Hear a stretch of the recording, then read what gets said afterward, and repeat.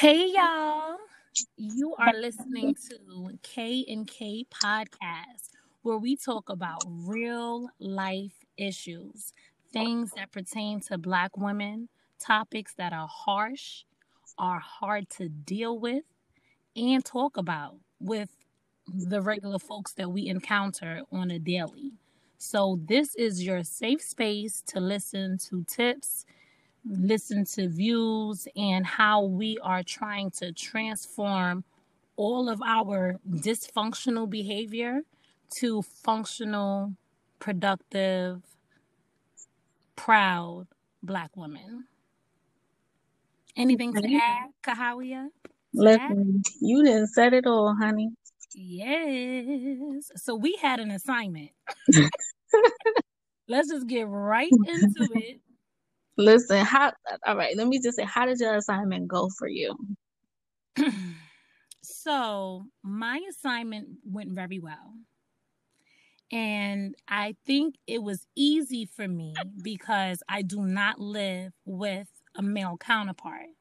So my interaction with my daughter's father, who I co-parent pretty well with, considering other relationships that I hear, I noticed that I have been more pleasant in my approach. For example, scenario, last night I spent the night out with my mom and I had to work the following morning. So typically I need to do better. I don't call to give him a heads up sometimes to say, hey, take the baby. But if he knows I'm working, that is the expectation. Long story short, I called. He didn't pick up. He knows I have to work. He's not picking up. So I had to keep the baby with me, where I like to drop her off the night before so I can leave out early in the morning and go straight to work. I called repeatedly. I did not get him at all. When I finally got him in the morning, I asked him if he was okay. He said he was. I said, I hope you have a great morning. I'll be bringing power to you shortly. And that's it. I didn't question him where he was, why he didn't pick up my phone, call, none of that. See it? Did you see it? Or you call me back? You don't sleep that hard. Nah. That's good, sis. I'm proud of you. Yes. So I've been pretty well, and I haven't had any drama at all. So I guess this is a good time to even revisit the 5 steps. And we call them principles, but I'm going to rename them as 5 steps. And I'm going to title them 5 steps to maintain peace for our man. And this is all, again, based on Sister Shahrazad's book, The Black Man's Guide in Understanding the Black Woman. The Black Man's Guide to Understanding the Black Woman, which we are deconstructing chapter 2, currently revisiting our notes from chapter 1. So we discovered that there are 5 steps that we were going to practice, and Kahawia is going to explain which step she was having issues with or which step she did succeed in. As a reminder, these are the steps. 1, hold your tongue. Do not nag pretty much. Keep that peace. Number 2, self-discipline. No dramatics, going out of control, getting upset. Number 3, control emotions. So in detail in relation to the self-discipline is no ending the relationship because things don't go your way. It's okay to take a no. Let him have the last word. Number 4, repurpose our man, a memory server, reminding ourselves that our man is a present from the Most High. We have the best man in the world. He is the parent person of humanity, and he is ours. So we need to remember that he is our king. And number 5, highlight progress. So we start any disagreement that we have with our man with a smile. And then we proceed into sharing whatever our grievance is. So Kahawia, how was it for you? Oh, girl. Okay, so this week, I would say I did fairly well. considering how well I thought I was gonna do. Hold your tongue. I held it for a little bit, and then there was one day he was doing something, right? And I had a better way to do it. So I was just trying to tell him the better way that I had so that he could do it more efficiently. And instead of watching him get frustrated doing it the way he was doing it. And he told me, listen, I got it. And I was like, yeah, but I'm watching you doing it this way. Like in my mind, I'm like, you don't have it. Not like, I mean, like, okay, you probably do have it, but it's going to take you longer. You can get it like this. And he put his hand up like, babe, I got it. And that should have been a notion for me to just be quiet and hold my tongue. I think this was like day 3 or something. So this is day 3 of holding my tongue. And I was like, well, all I was saying was X, Y, and Z. And at that point, I think he just kind of shut down. And when it was over, I humbly was, just letting him know, listen, I wasn't trying to say that my way was better. I was only trying to be helpful to you. I wasn't trying to shame you. I wasn't trying to demean you in any way. I really just had, a more efficient way of getting it done. But I do appreciate you for doing it. So, I did highlight the progress, which I know is step 5, but I've been highlighting progress all week, girl. Now I've been real good at that. And controlling my emotions. Wait, let me stop you for a second, because in the way you explain how he shut down, it sounds like you did end up having the last word. So that is something that we have to try our best not to do. We need to allow our man for him to have the last word, because we want to avoid the shutdown. So it's funny to me that you mentioned I had the last word later on after that. Like, it. Not pertaining to that topic, but a whole nother topic, a whole nother day, day 4, day 5, day 6. He had some last words. Okay. I held my tongue after that. Now, when you say that you highlighted his progress, to me, and I could be wrong, to me it sounds like if you're doing it so much, it could be a move of making him feel like you're like is a little condescending, like, okay, thank you, I appreciate you helping, however. No, I didn't do it like that. I told you, girl, I didn't do it like that. Let me see. I didn't do it like that. I I highlighted his progress, just throughout the week. Just, Okay. like, I appreciate you finding dinner tonight, because I'm tired. I appreciate this, or I really like how you did this, and this is something that I used to do a lot more than I have recently, just out of, ordinary frustrations with life and everything going on with the world. Everything was wrong. One of his love languages is, what you call that thing? Words of affirmation. So when I do highlight his progress, I see stride, he really appreciates it. So I don't think I was coming off condescending. Well, I love that you clear that up. Because sometimes we do that. And I'm glad that you recognize that that's not something that you're trying to do, and you are mindful of not doing that. How are you with the self-discipline, with no dramatics or just controlling your emotions? Mm, I did pretty good with that this week because I would say I did good because I didn't have anything test me.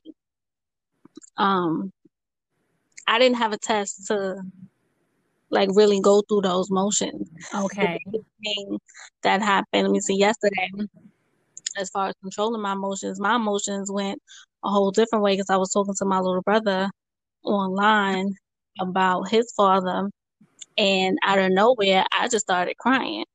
And I was like, you know what? Hugs is for suckers. Because he was like, come here, give me a hug. I was like, hugs is for suckers. But I gave him a hug, and he was like, hugs are healing. And Mm. I had something else to say, but I ain't say it. I held my tongue, and I held my hand. And I just was like, all right, enough of this hug stuff, because, I got to maintain my gangster up in here. And we just laughed at it and moved on. Nice. But you allowed him to be there for you even when you were being very negative about it. You gave him that control to heal you in that moment in his way. Yes, I did. I still, Beautiful. So our 5 steps to maintain peace for our man is something that we will constantly revisit and share if we falter in that world. So we are at chapter 2. chapter 2, honey. And chapter 2 is more stressful than chapter 1. I was so caught on Sister Shahrazad Ali blatant review on a typical parenting style that she claims Black women possess with their children. Oh, excuse me, with their young girls. And I, for one, would say that I do see validity because my mom, she didn't really talk to me about how to handle my womanhood. So she praised my beauty. She would constantly say, like, if I had that body, I would wear 2 stars and a thong. Mm. But not allow me to go much places to interact with boys, keep me in the house lock and key, but never talk to me about what it is to interact with men. And I was raised among all women, no boy cousins. It was women, women, women. The men were just not around. So I had a huge disadvantage. So in that respect, when she says that we were pretty much raised to be whores, Mm-hmm. what how how did you how did you take that in? Like, how did you process that? I mean, I can see it. So I wasn't raised that way. However, some of the television shows that were on during my teenage years, because the name of chapter 2 is teenage years. Yeah. So like some of the shows that we watched, that might have been on Desperate Housewives. No, you ain't had no business watching that, but I was watching it. And the whole thing is seduce the man, get him to buy you, get him to give you. He don't give you, he ain't the one. Or, girl, She dived into how she dived into the secrecy thing. That's something she keeps mentioning, that we are constantly trying to put the man in the position of the not know.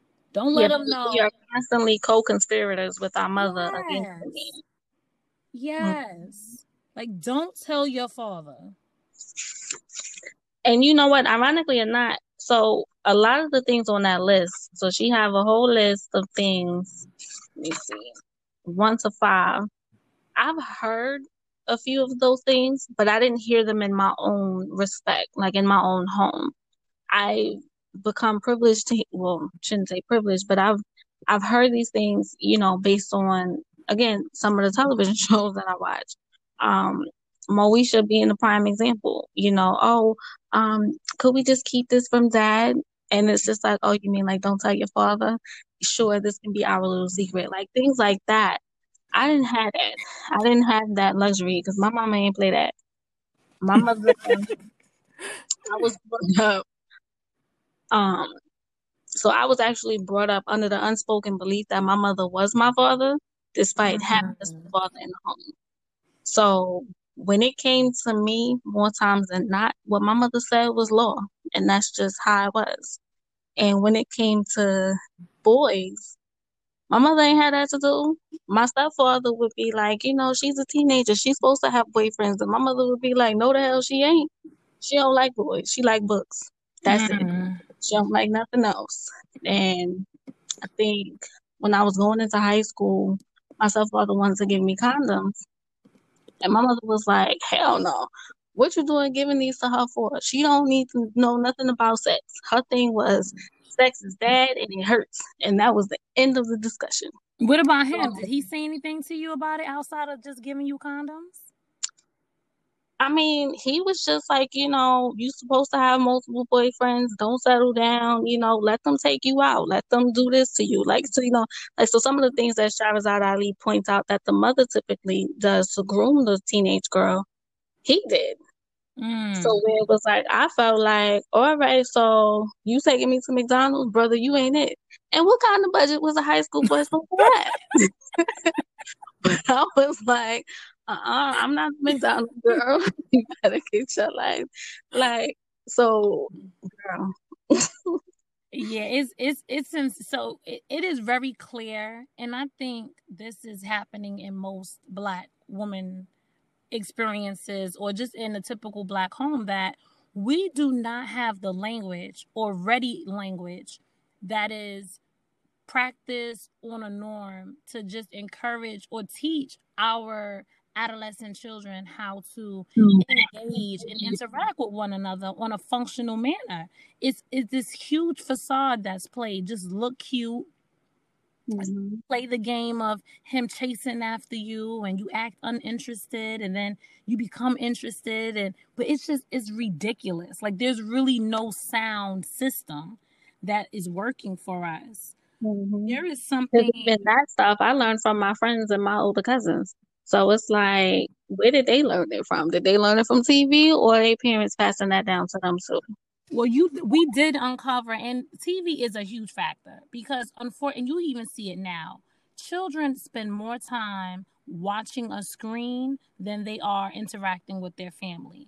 If the parent or the elder or whoever is the parent in that household, the guardian of that household, if they're not taking control, because I notice that I have to encourage my daughter to interact with me. I pull her in to have her help me with dinner. I pull her in to have her help me clean the house, which is essential because she does mention that there's this horrible misconception that we have that it's okay for a young girl or a teenage girl to think I don't have to know how to cook.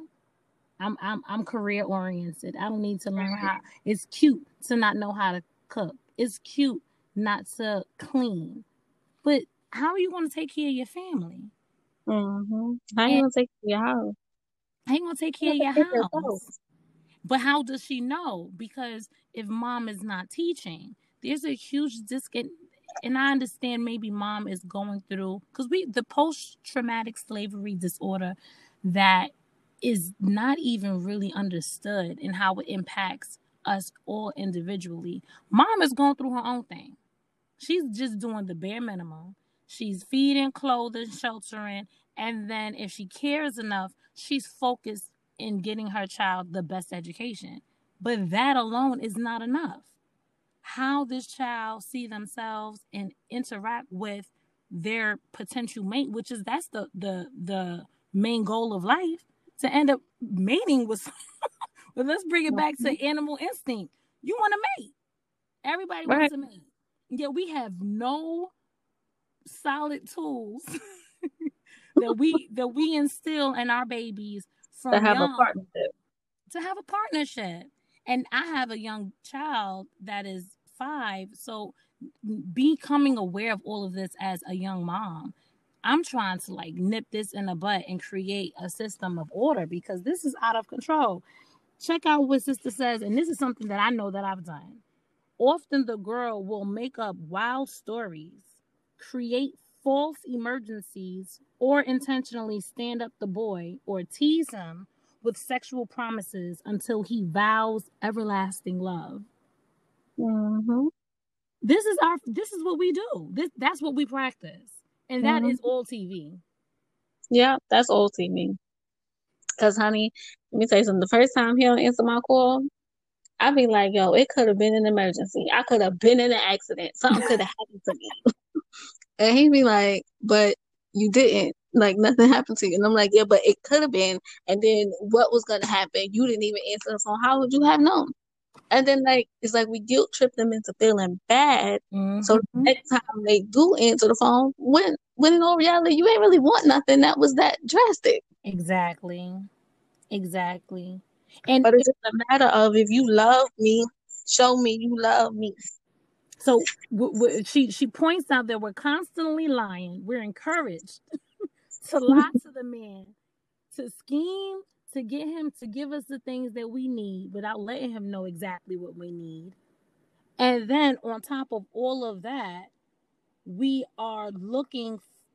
trying to test to see if his feelings are real for us. Mm-hmm. What are we showing him? That we don't trust him. And we're dysfunctional. Mm-hmm. I don't trust you. I want you to do what I say. I'm playing games with you and I'm lying to you. And I want you to trust me wholeheartedly. Because the games I'm playing come from a good place. Like, I have good reason for what I'm saying, and I have good reason for the things that I'm doing. And it's all part of the plan to understand if you really, truly love and care about me like you say. Yes, we are dysfunctional, honey. So I want to bring this topic up because I think this is important, and I'm trying to create a whole new wave of thought with this process, and I think it is going to not be favored by many, but I want to bring it to your attention and get your full impact. So in full thought on it and how you think it will impact us as Black people. I believe that child support should be non-existent. I agree. Period. For either party. Two lay down, one decides to leave, it's just up to that parent to decide how they're going to take care of that child, and that's their responsibility. Having a third party come into your life to dictate who sees who pays what is horrible. And currently this system is rigged to go solely against the Black man. Okay, well, hold on. Let me back up because I said I agree. Now, I agree that systematic child support should go away. But I don't think that taking care of the child should just be one person's sole responsibility. I think both parents should most definitely step up to the plate and effectively raise that child, co-parenting or together. But both parents need to be active and involved in raising and caring for that child. But what if they don't? What if, for example, because we have Black men that say they don't have a job, and in my world, child support doesn't exist. So I'm not saying that the Black woman or the Black man take on this child and they raise that child by themselves. I totally agree with you. Co-parenting is essential. You need masculine and feminine energy to properly raise a child. They need to see both sides of opinion for them to function properly. However, a man doesn't only have to give money to be there for that child. That's true. And the child support system in itself, it does not build upon that social relationship that needs to occur. It just it brings, to me, it seemed like it forces the man not to want to be bothered because now their checks is garnished. I've met men who have 2-digit on their checks after it's been garnished from paying so much money for child support. Right. So I just take that stand. I think in the process of deconstructing this book and just trying to be a better black woman that's out there, don't put our men on child support. I'm a mom. I have a child. If my daughter's father decided that he didn't want to contribute to, and he doesn't contribute to me, he contributes to his daughter. But if he decided that he didn't want to anymore, I'm not going to get a third party entity who don't give a crap about my people in general and have them seek him and not only just garnish his check, but now I'm subjected to show up to court when they say so. I'm subjected to do the visitations that they suggest or they demand that we follow. Like, why would you give up your freedom? Find another man. Just stay out of the court system, period, because it's not designed for you. And the woman that's as brown folks. Not at all. And the woman that's doing that, because we do have our women that I believe we're targeting, are the women that are trying to do better and just don't know how. And our goal in just sharing the information that we're sharing is to give you actual tools, or at least help you identify that there is a problem to fix within self so that you can change your world around you. So in saying all of that, the women that are bitch possessed, that don't give a damn, and they're going to continue to use child support to take money from men, be careful who you with. Because those women are out there and they exist, as you know. And they know. Listen, men know who they sleep with just as well as women know who we sleep with. Like, there's no... As many secrets as there are, there's not a whole lot of secrets, because it's not like we don't know. We all have signs that are given to us. We all have signs that are provided to us. We all have signs that we damn ignore. Just because sexual gratification sometimes means more than long-term satisfaction. Yes, exactly. So we've uncovered now that we're exposing our weaknesses. We have a huge weakness in this concept of just keeping the man in illusion of whatever world we created based on the teachings of the media and of our dysfunctional guidance from our parents, who are also just playing this game. So we know that we're failing at this, and in the process of failing, we're just adding more trauma to each other. So in understanding that and realizing that, is there true protection to not hold people accountable? So, for example, she mentions that this is something that we do. Now, how do we hold each other accountable to not do it? Well, I guess that's where that part about it takes a village comes in. Who are the people in your village? Is your village made up of strong members? Or is your village, does your village consist of folks who we trying to make, become better? Yes. Okay, so we clean our circle. If we have those bitch possessed people, male or female, remove them out the circle because they're not going to give sound advice. And those that are really actually trying, we consider what they have to say, but we still tap into what we know, that Yah given guidance that we have as far as what is right and what is wrong. So I know we've mentioned time and time again about us holding our tongue. I want to make it clear, because we've been listening to Sister Shahrazad Ali lectures. She does not mean hold your tongue and be submissive and passive aggressive. She's saying to hold your tongue in a way where you don't have to nag the black man with all of your grievances and issues and problems. You can hold your tongue and allow him to think and have the last word, but you're still expected to speak on the things that are supposed to be spoken. Right, but hold your tongue to where you don't have to trump him. So Yes. especially when you realize that y'all are both in agreement on the subject and it's just coming out differently, you don't have to say, yeah, but that's what I told you, or yeah, but that's what I said. And I'm good for that. So, but I do that all week. I recognize that I have that problem and I am correcting it. I'm not even saying I'm doing my best. I'm correcting it. So we don't have to say that no more. We don't have to say, didn't I just we don't start off with nothing like that when you're talking to nobody grown. Yes. Yes. Because I'm good for that too. Well, no. I was good for that. I'm not good for that no more. I'm changing my ways. And it's But not easy. So my king, it's not. I'm conditioned. I've heard these phrases in my household when I was a child. I've heard these phrases in some of my auntie and uncle's household. I've heard these phrases from all of the matriarchs in my family. So this is ingrained in me too. Yes, yes.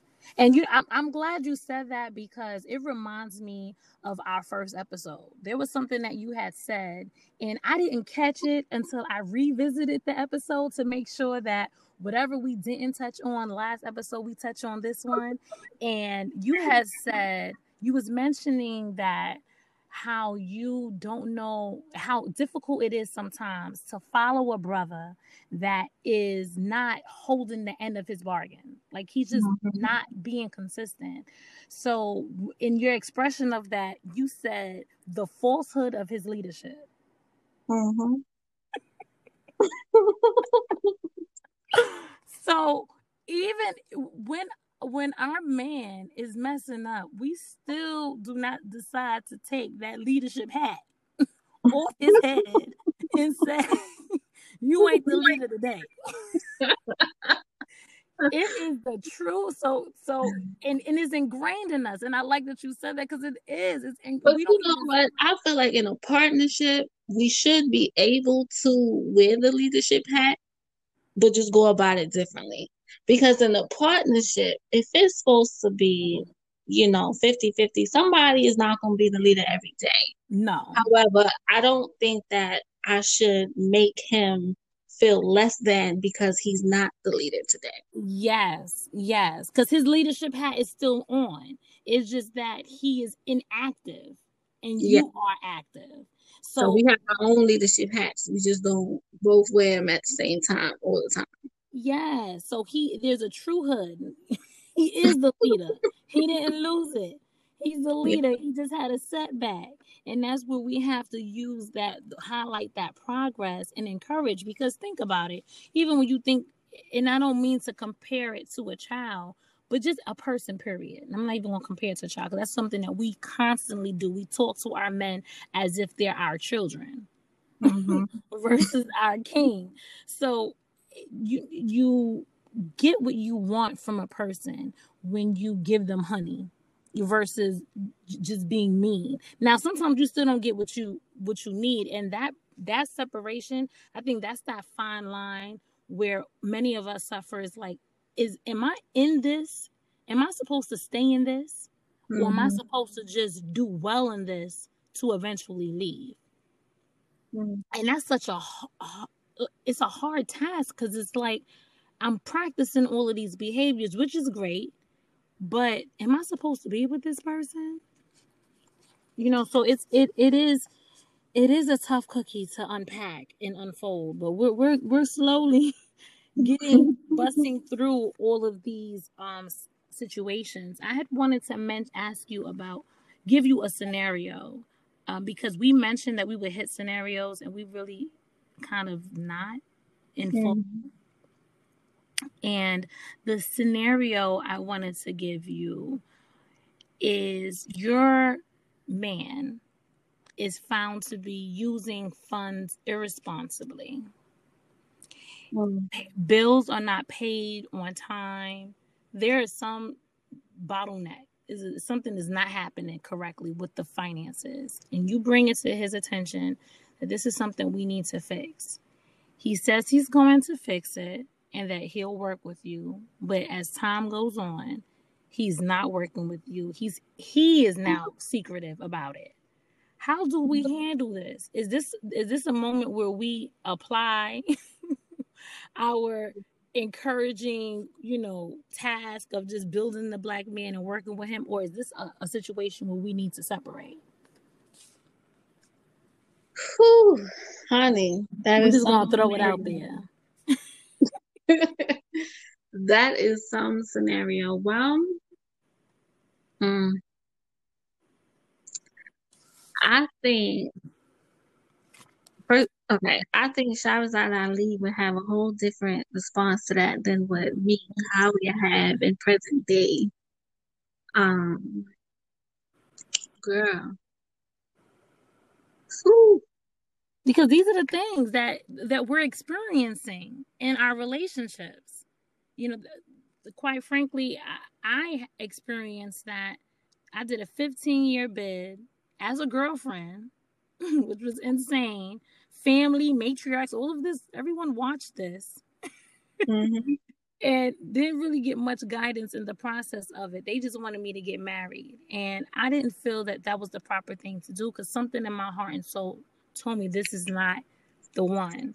But finances was a huge issue. And it wasn't so, because Sister Shahrazad speak on how we have our men on this high expectation where he has to buy us these expensive bags and shoes and do the hair and nails. I'm not that woman. I do my own feet and nails, my own hair. My bag is what I get from Target, aka Target. And I goes to Goodwill. I feel like if you come home with a $1,500 bag, you mismanaged all your funds. So you lost your damn mind. Honey, you had an extra $1,500 to go get a bag? Oh. What? Exactly. How do you get that? Like, exactly. Same here. So that's how I'm showing up in this relationship. And then the person that I was with, they mismanaged the funds. And my concept, now I may be wrong, my concept was that, hey, since I manage the money better, how about you give me all the money that you make, you take a portion for yourself, but I'll take care of all of the bills. But I made sure I did it in a way where it wasn't condescending. He could not part from his money. He felt like that was his, that's his, he just felt less of a man to go that route. But every other scenario we made didn't work. Every situation that our fixer-upper, okay, well, we're going to do this instead, it didn't work. And it took such a toll on our relationship. And there were other things too, but that financial irresponsibility is a huge problem. And this is where it goes back to chapter 2. Instead of us focusing on scheming to get the man to do things for us, how about we listen to what he does with his money and how he operates with his money? How about we teach our young daughters to have relationships in a way where they're learning things about their potential counterpart or just friend, so that they know what type of person they want to choose? Because I don't do well with somebody that want to spend $1,500 on a bag. Me either, girl. That's not. And there's no way that you can explain that to me, because ultimately what it's going to boil down to is you have not paid attention to me. You don't really know me like you say you do. Mm-hmm. And you're using this to try and woo me, and girl, coochie dry. Because you didn't spend $1,500 on what? On a bag.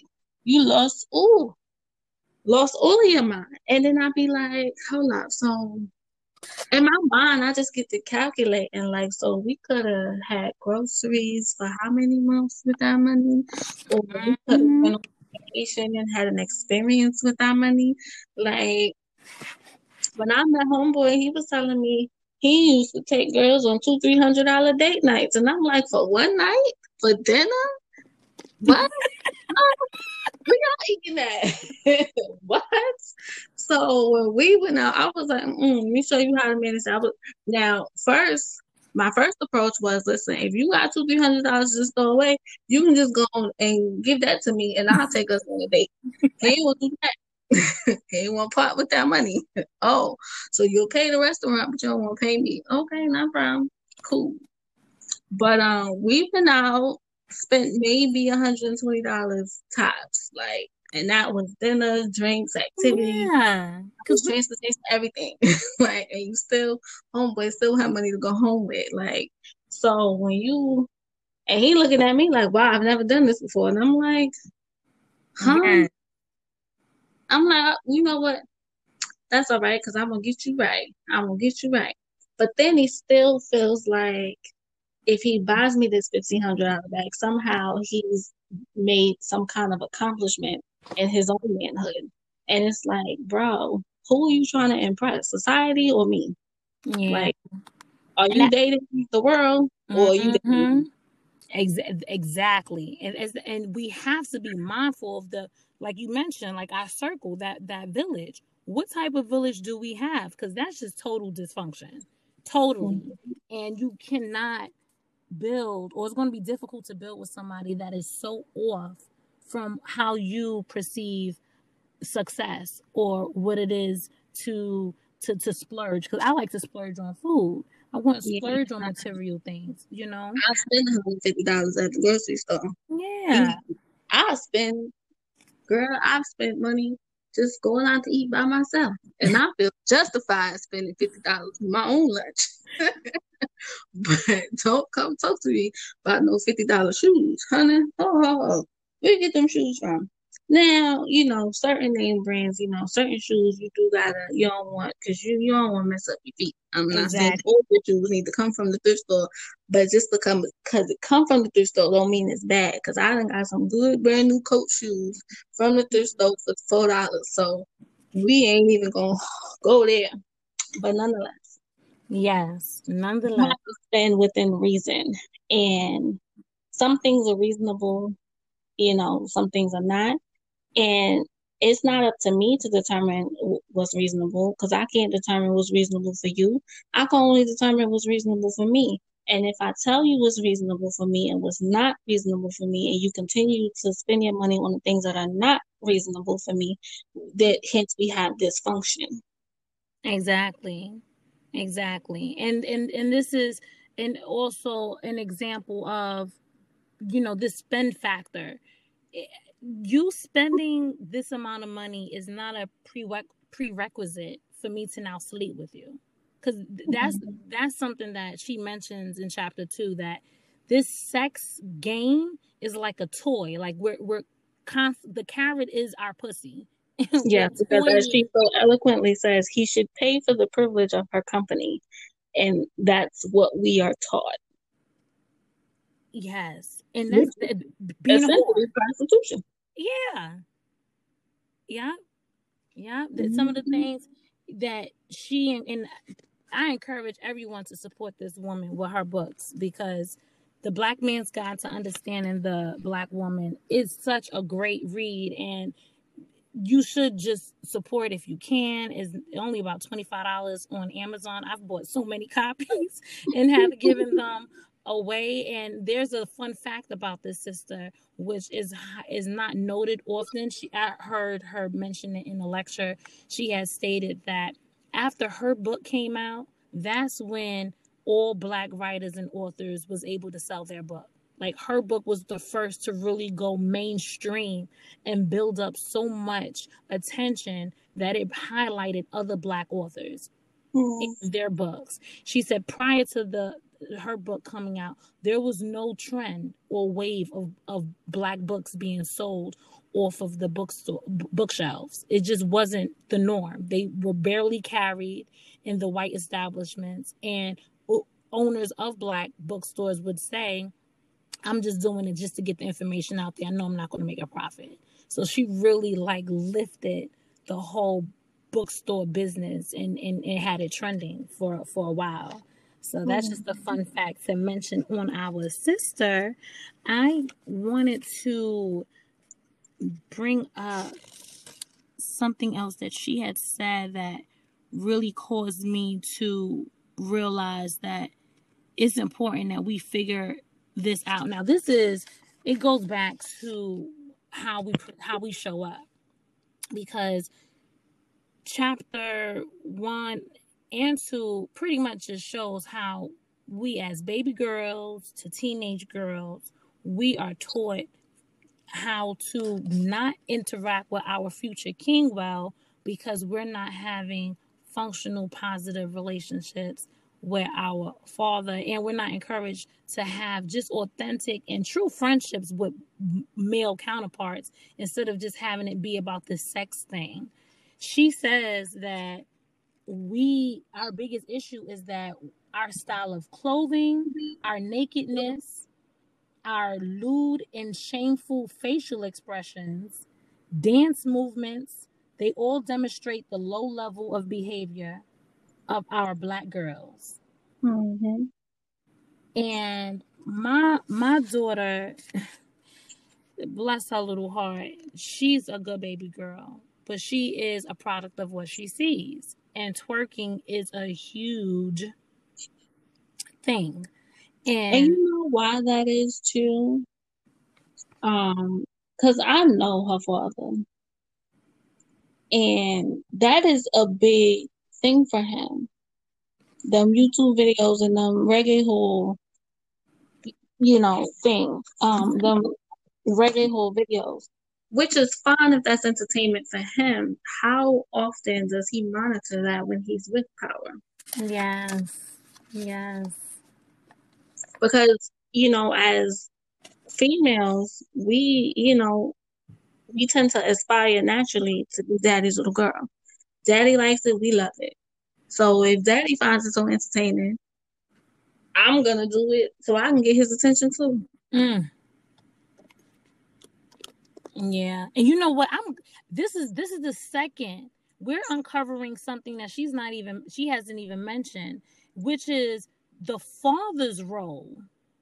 Girl, because you can't get to that book. You gotta take it step by step. I guess that's why. Because we keep trying to, all right, yep, we got this issue, but what about the counterpart? And we need to hone in on us. Yeah, I'm not gonna go into him. You're right. But it is great to see, or not even great. It opens your mind to realize how ingrained our dysfunctional behavior is. That is like a tag team effect. We're on one end doing things the incorrect way, and then they're responding in a way as well. So in saying that, so I won't dive into the father's role because that's a whole nother book.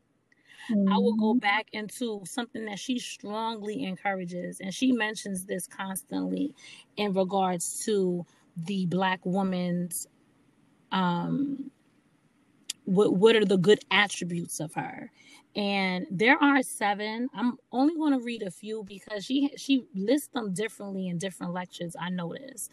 But there's one that she constantly says, and as far as just the Black woman is clean, like her homemaking skills. And she really constantly refocused the fact that we are responsible for the Black man diet and how he eats, and how well we feed him determines if he lives. And if we don't feed him well, it determines whether, how soon he's going to die. And I noticed, and I'm speaking as a Negro, Hebrew, Black American girl, all of that. I wasn't taught how to cook for my mother. And the foods that my mother ate a whole lot. And because she spent so much time working, that when she came home, she didn't feel like cooking. So Chinese food, pizza, TV dinners, I grew up on that. I didn't learn how to actually cook until I exposed myself to Caribbean friends who they didn't really teach me how to cook, but they did attempt.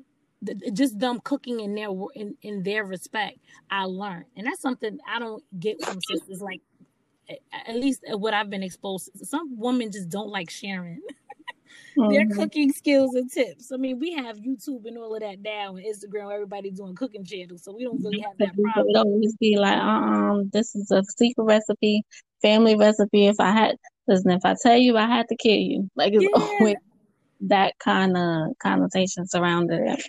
Yeah, it's insane. So that is something I that learned she. how to cook just by helping out in the kitchen. So like my mother, she hates cooking. She Mm. cooks because she had to. I wanted to learn how to cook. I'm like, well, if you hate to do it so much, and I like to eat, we gotta figure this out. So I, you know, I helped out in the kitchen. So she taught me how to fry fish. Certain little meals she taught me how to make, and then eventually, I mean, you get a cookbook and you follow the directions, and you be all good to go. And you start playing with it on your own. Girl, I make a mean omelet now. I mean, with now, I can make all kind of stuff. But back then, what? I make a mean omelet and some fried fish. That was my thing. Yeah, so we recognize that cooking, sisters, that's not just that's a skill you're supposed to have. Like, you're supposed to know how to clean your behind, brush your teeth. Add that to that basic skill, because that's important. Mm-hmm. This whole concept of not knowing how to cook or not having to cook, and especially at times like this where we have this whole COVID thing and people getting sick and their failed immune system, that's all based on diet. Diet is so important. So let's just throw that in there, because she mentions this so much, and I can see how important it is. Just even when you eat better, you behave better, because a lot of all that she's mentioning is these negative patterns that we have and how we interact with one another. If we change the food, we can definitely change our behavior. There's another attribute that she mentions, and I want to see if this is something that you would find to be difficult to practice. And it says for women to have one of the 7 attributes of a good Black woman, she should have a better sense of humor. And that is, she says, we are mad too much. Our man says something that he's laughing, and we sitting there pouting with an attitude. You know what? I will say I have a great sense of humor. That's not a complaint that's in my relationship. Now there are times when I'm dead ass serious and I'm not here to play games with you and you be trying to joke, but them be them times where he know I'm dead ass serious and he trying to lighten up. But for the most part, we joke a lot. Like, I'm with the jokes. I'm here for the jokes. Sometimes I joke so much, he be like, look, all right, enough joke now. And I'll be like, word, you don't want to joke no more? Are you serious now? All right, I'm gonna let it go. But like now, we have a great time as Oh, far as that's good, because that's not me.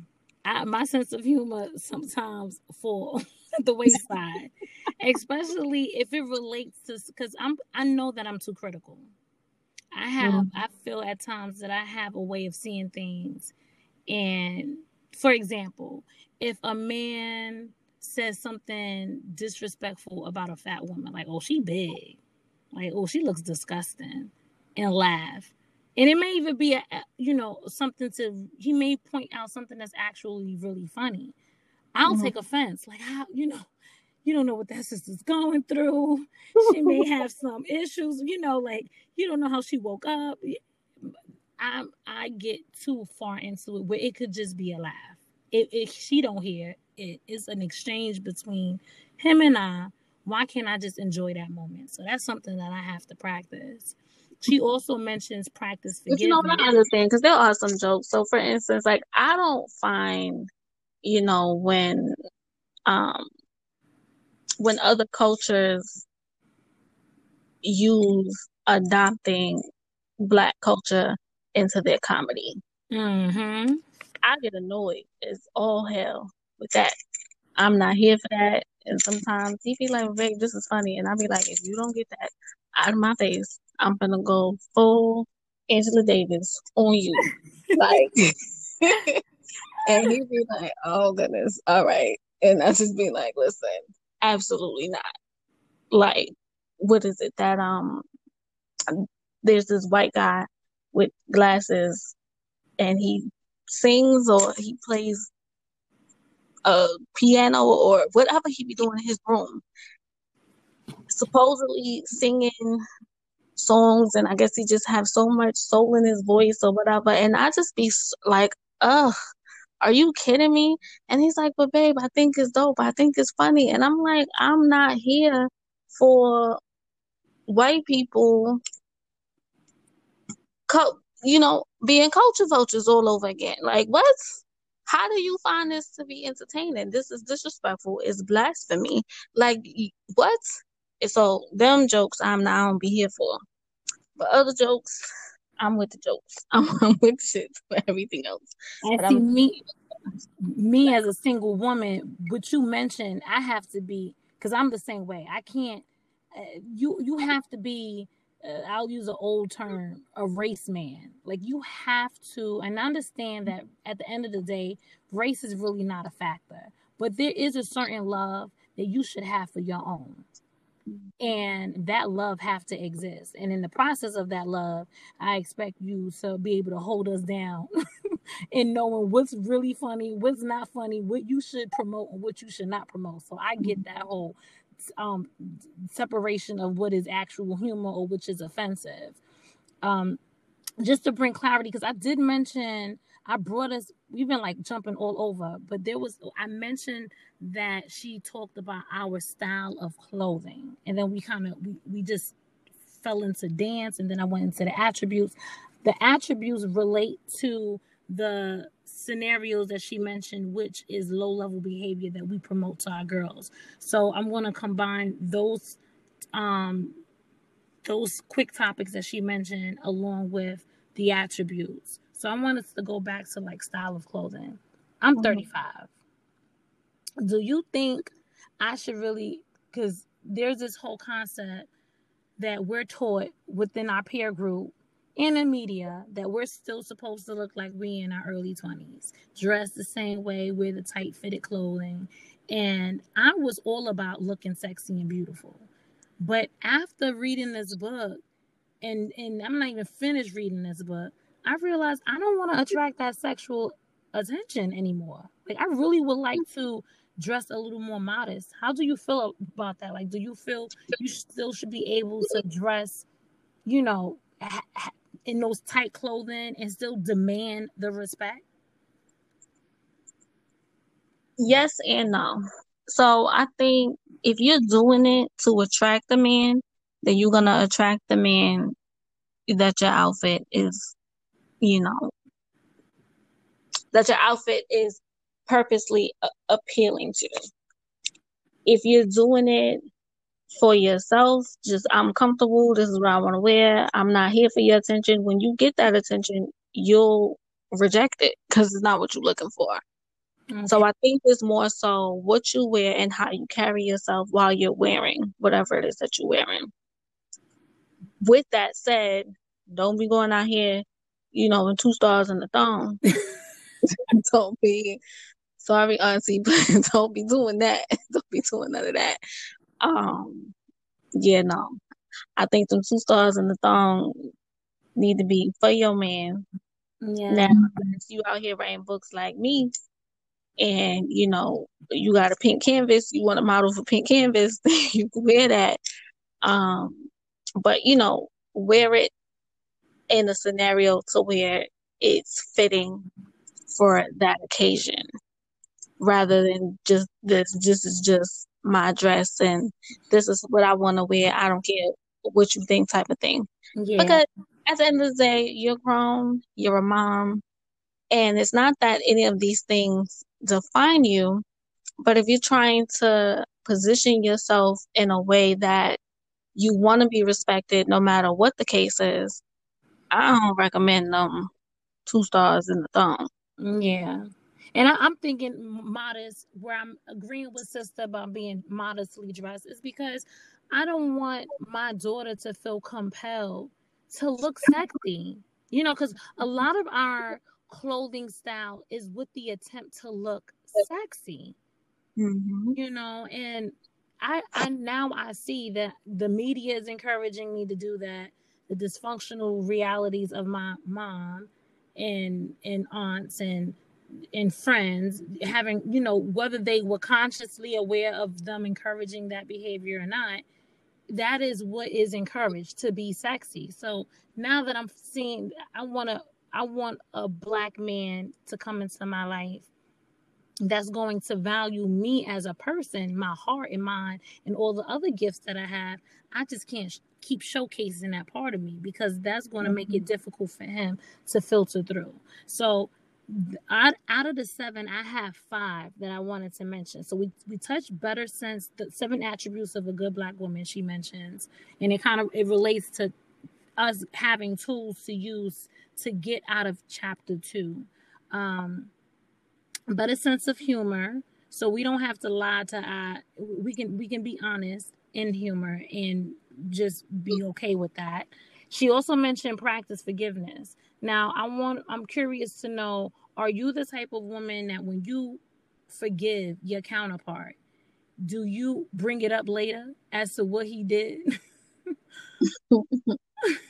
So the only time I bring it up is when he does it again.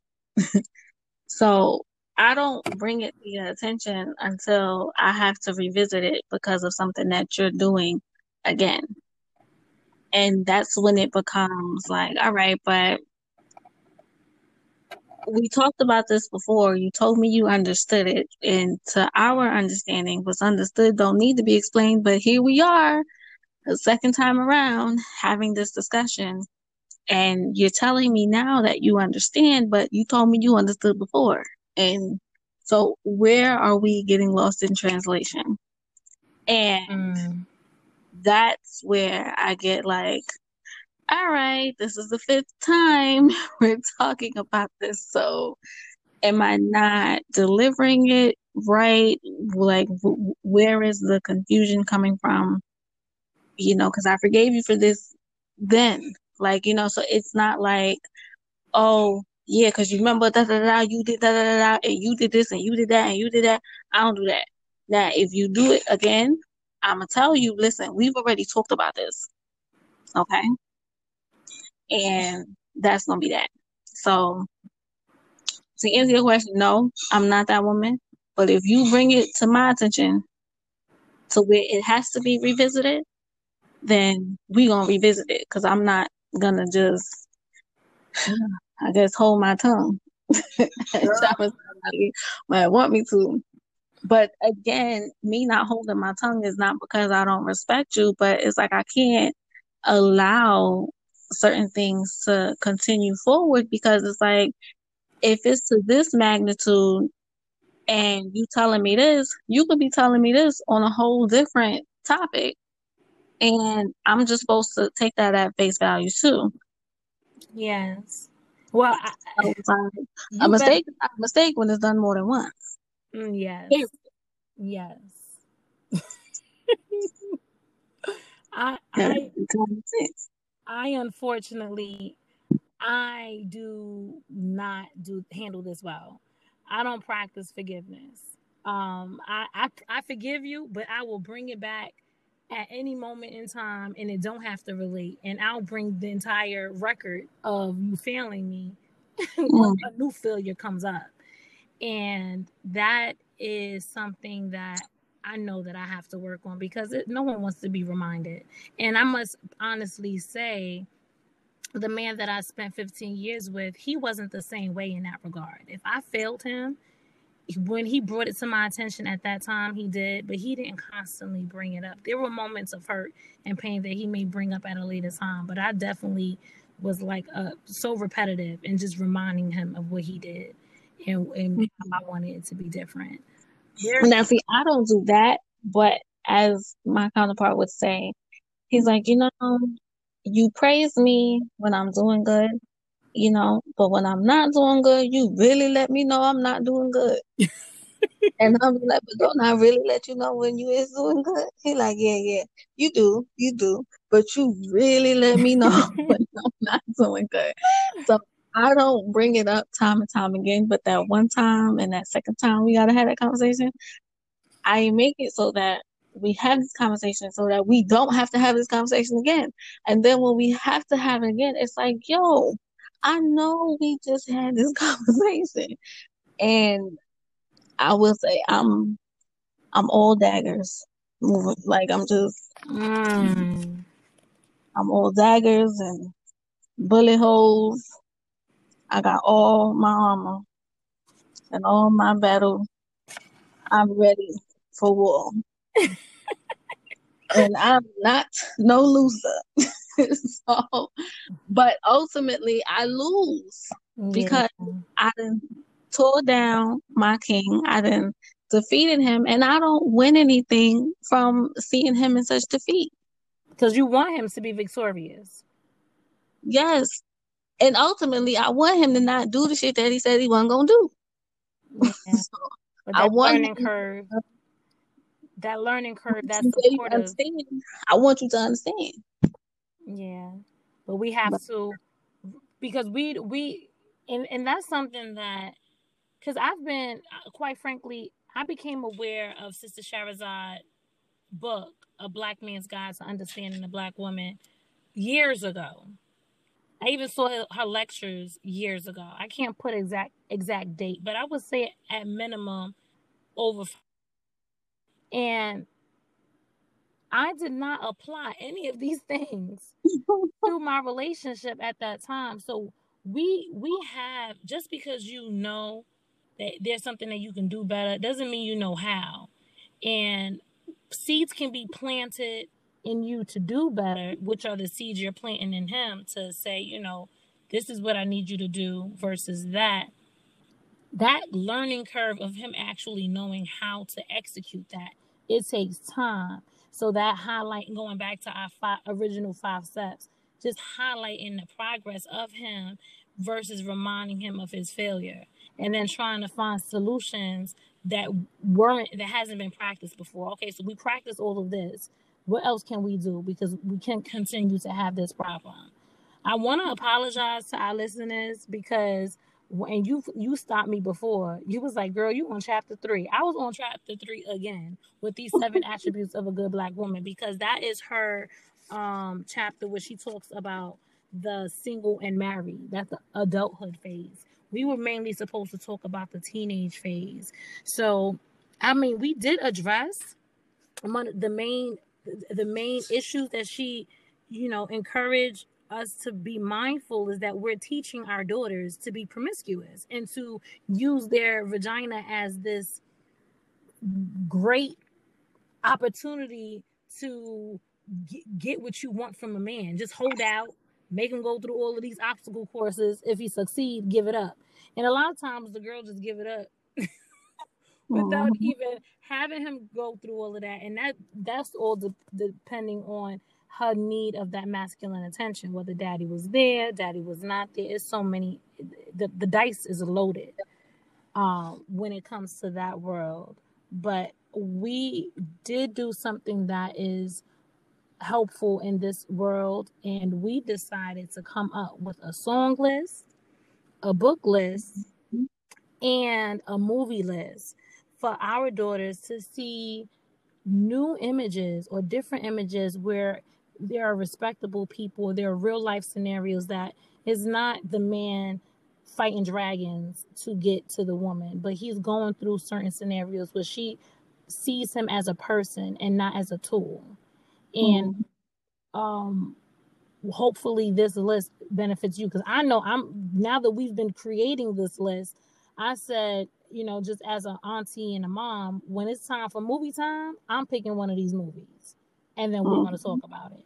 Or when I'm in the car just playing whatever, I need to structure myself and make sure I have a playlist that they're constantly listening and hearing positive information, because it is so much against us. Like, it's heavy. Mm-hmm. It is. It is. And honey, when you sent me that list, I was like, she done watched all these movies? I was like, 1967. But I was like, you know what? I got some old movies. So, but it's definitely a good point of reference. And it will be up on kahalia.com / Kahalia Speaks. And that is where K&K Podcast will be reviewed So you can see, you can click on it, you can check out our latest episode, you can check out that list, screenshot it, download it, do what you gotta do. Make these lists a staple in your household so that we can collectively produce better people in ourselves and within our youth and the Yeah. people around us. Exactly. And a takeaway from chapter 2, since we bounced in so many different worlds, is to be mindful, like Kahawia said, make this book list, song list, and movie list a staple in your home, because we need to keep our children as children. Our babies should not be operating as adults. Our young girls are our young girls. And instead of us focusing on her not having sex, teach her about what you went through. Because that's something that my mom didn't share with me. I don't know if it's embarrassment or she just didn't want me to judge her. But whenever my daughter shows me she's ready for that conversation, it's going to be had. The best teacher is the person that went through it. And I'd rather tell her what I went through, how I was hurt, how I cried, how I was afraid, how I was scared. So she has a point of reference versus me just saying don't do it. Mm-hmm. And also, based on Sister Shahrazad Ali, she's saying take it back to basics. Let's teach our girls we have to teach them how to be a wife, or just how to be a better friend, not just to their male counterpart, but just for themselves. A woman should know, a young girl should know how to keep the house clean. If your baby girl is not helping you clean the house, get that started. My daughter's 5, she helps me clean. Your house should be clean at all times. It's funny because I have a sister friend who, her and I are very, very close. And she's a great woman. Great woman. She has a lot of business. She does very well for herself. However, her home is not clean. And she has a husband. And they have a lot of issues. And I told her, maybe you should stay home and clean. And she's like, well, that's not my thing. Because she's a career-oriented woman. She likes to just do her stuff. And I said, do you think it's a possibility that your man is not telling you he wants the house clean because he doesn't want to break your heart or hurt your feelings? Mm-hmm. And she's like, no, he would tell me if that's it. And she think it is okay for the house to be in such a disarray because she's like, well, he could do it too. But he's the breadwinner of the house. So, but she refuses to take on that role. And I told her, sis, just try it. Just try to keep, not just because we have different perceptions and levels of clean. It ain't just washing the dishes, sis. It's cleaning every nook and cranny in your house. It ain't no water bugs, no mice. All of those things can be controlled. Plug up them holes, pull things out, clean. You can clean your home. Certain rodents and stuff, they come in and you have to take care of it, but it doesn't have to be a consistent thing. Find a way to keep your home clean. That will make a man work harder when he feel like his throne is being well taken care of. In my opinion, because I don't have a man. I'm just going off for Sister Shahrazad Ali. Is there anything? Because But you know what, honey? You have a certain entanglement who sure miss that cleaning. Yes. Honey, missing the hell out of it, okay? And the cooking. You know, it's funny because I'm like, where are the brothers? Brothers haven't showed up in my life wanting to just splurge on me, and I'm a simple girl. I'm a cheap date. I'd rather cook than go out. I don't need you to spend a whole bunch of money on me looking good because I don't wear no makeup, and I look pretty good without it. You know, but I guess that's going to be our chapter 3. Honey, look, chapter 3 a lengthy one. We're gonna have to break that down into two shows. Oh yeah, chapter 3 is, let me see, it's more than. Oh yes. It's 25 pages. Yeah, 24 pages. And it's not like 20 pages of just some random chapter, but y'all see how much is in chapter 1 and chapter 2. And let me tell you, chapter 1 and chapter 2 was two 4 pages each. Yes. And that was a whole lot of information. Imagine 20 pages. Like, that's a lot. We gonna have Yeah. So okay, so let's do page 10 to 25. yeah, 10 pages. We can do that. Yeah, 10 to 25. We'll do that, and then the next show we'll do the second. Good call on that, because that's a lot. So we thank you for listening to our podcast. Again, we are here to uplift our Black man. We want peace for our man. We love our man, and we love ourselves. And in loving ourselves, we are willing to change. And changing is reading this book.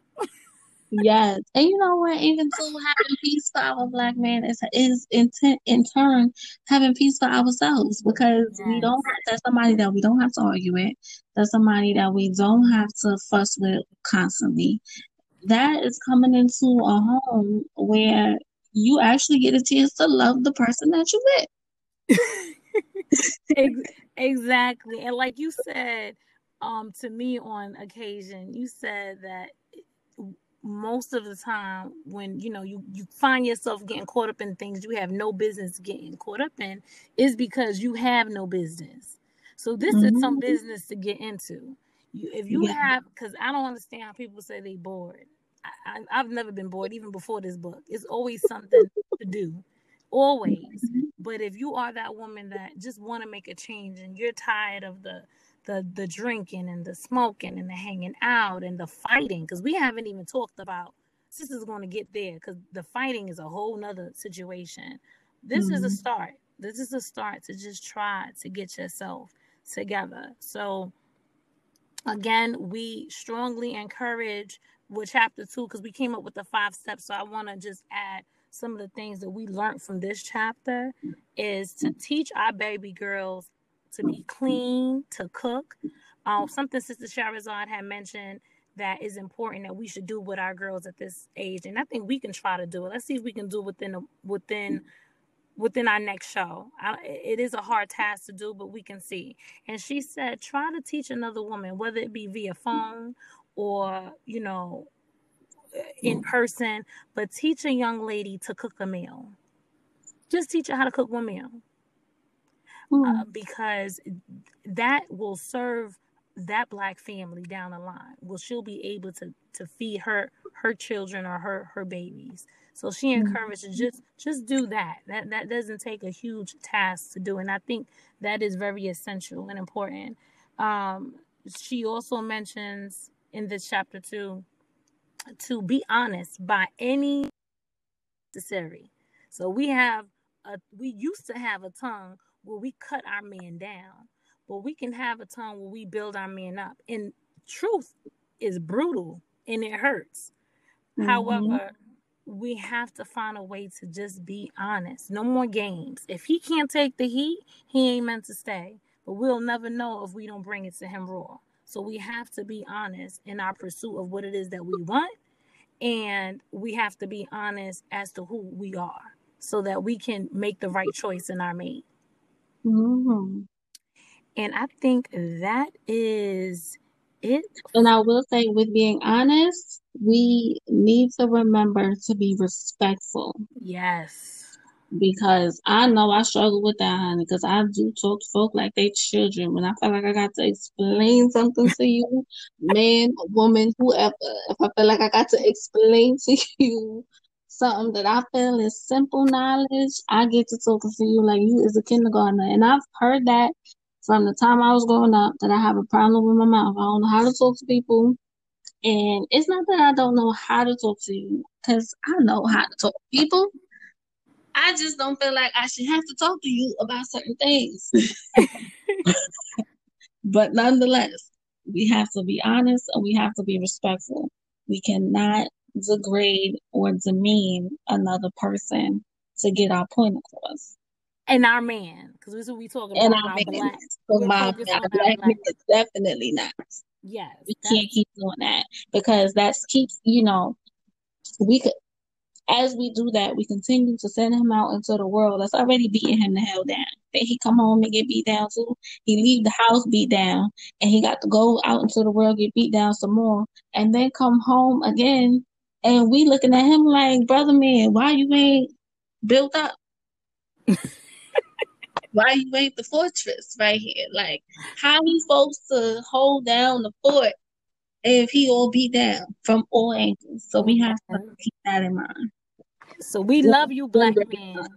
Yes, we love you so much. We love you, and we are here to uplift you and to figure out how to control all of our emotional insecurities that Kawia and I have mentioned throughout this podcast. And there is more to come.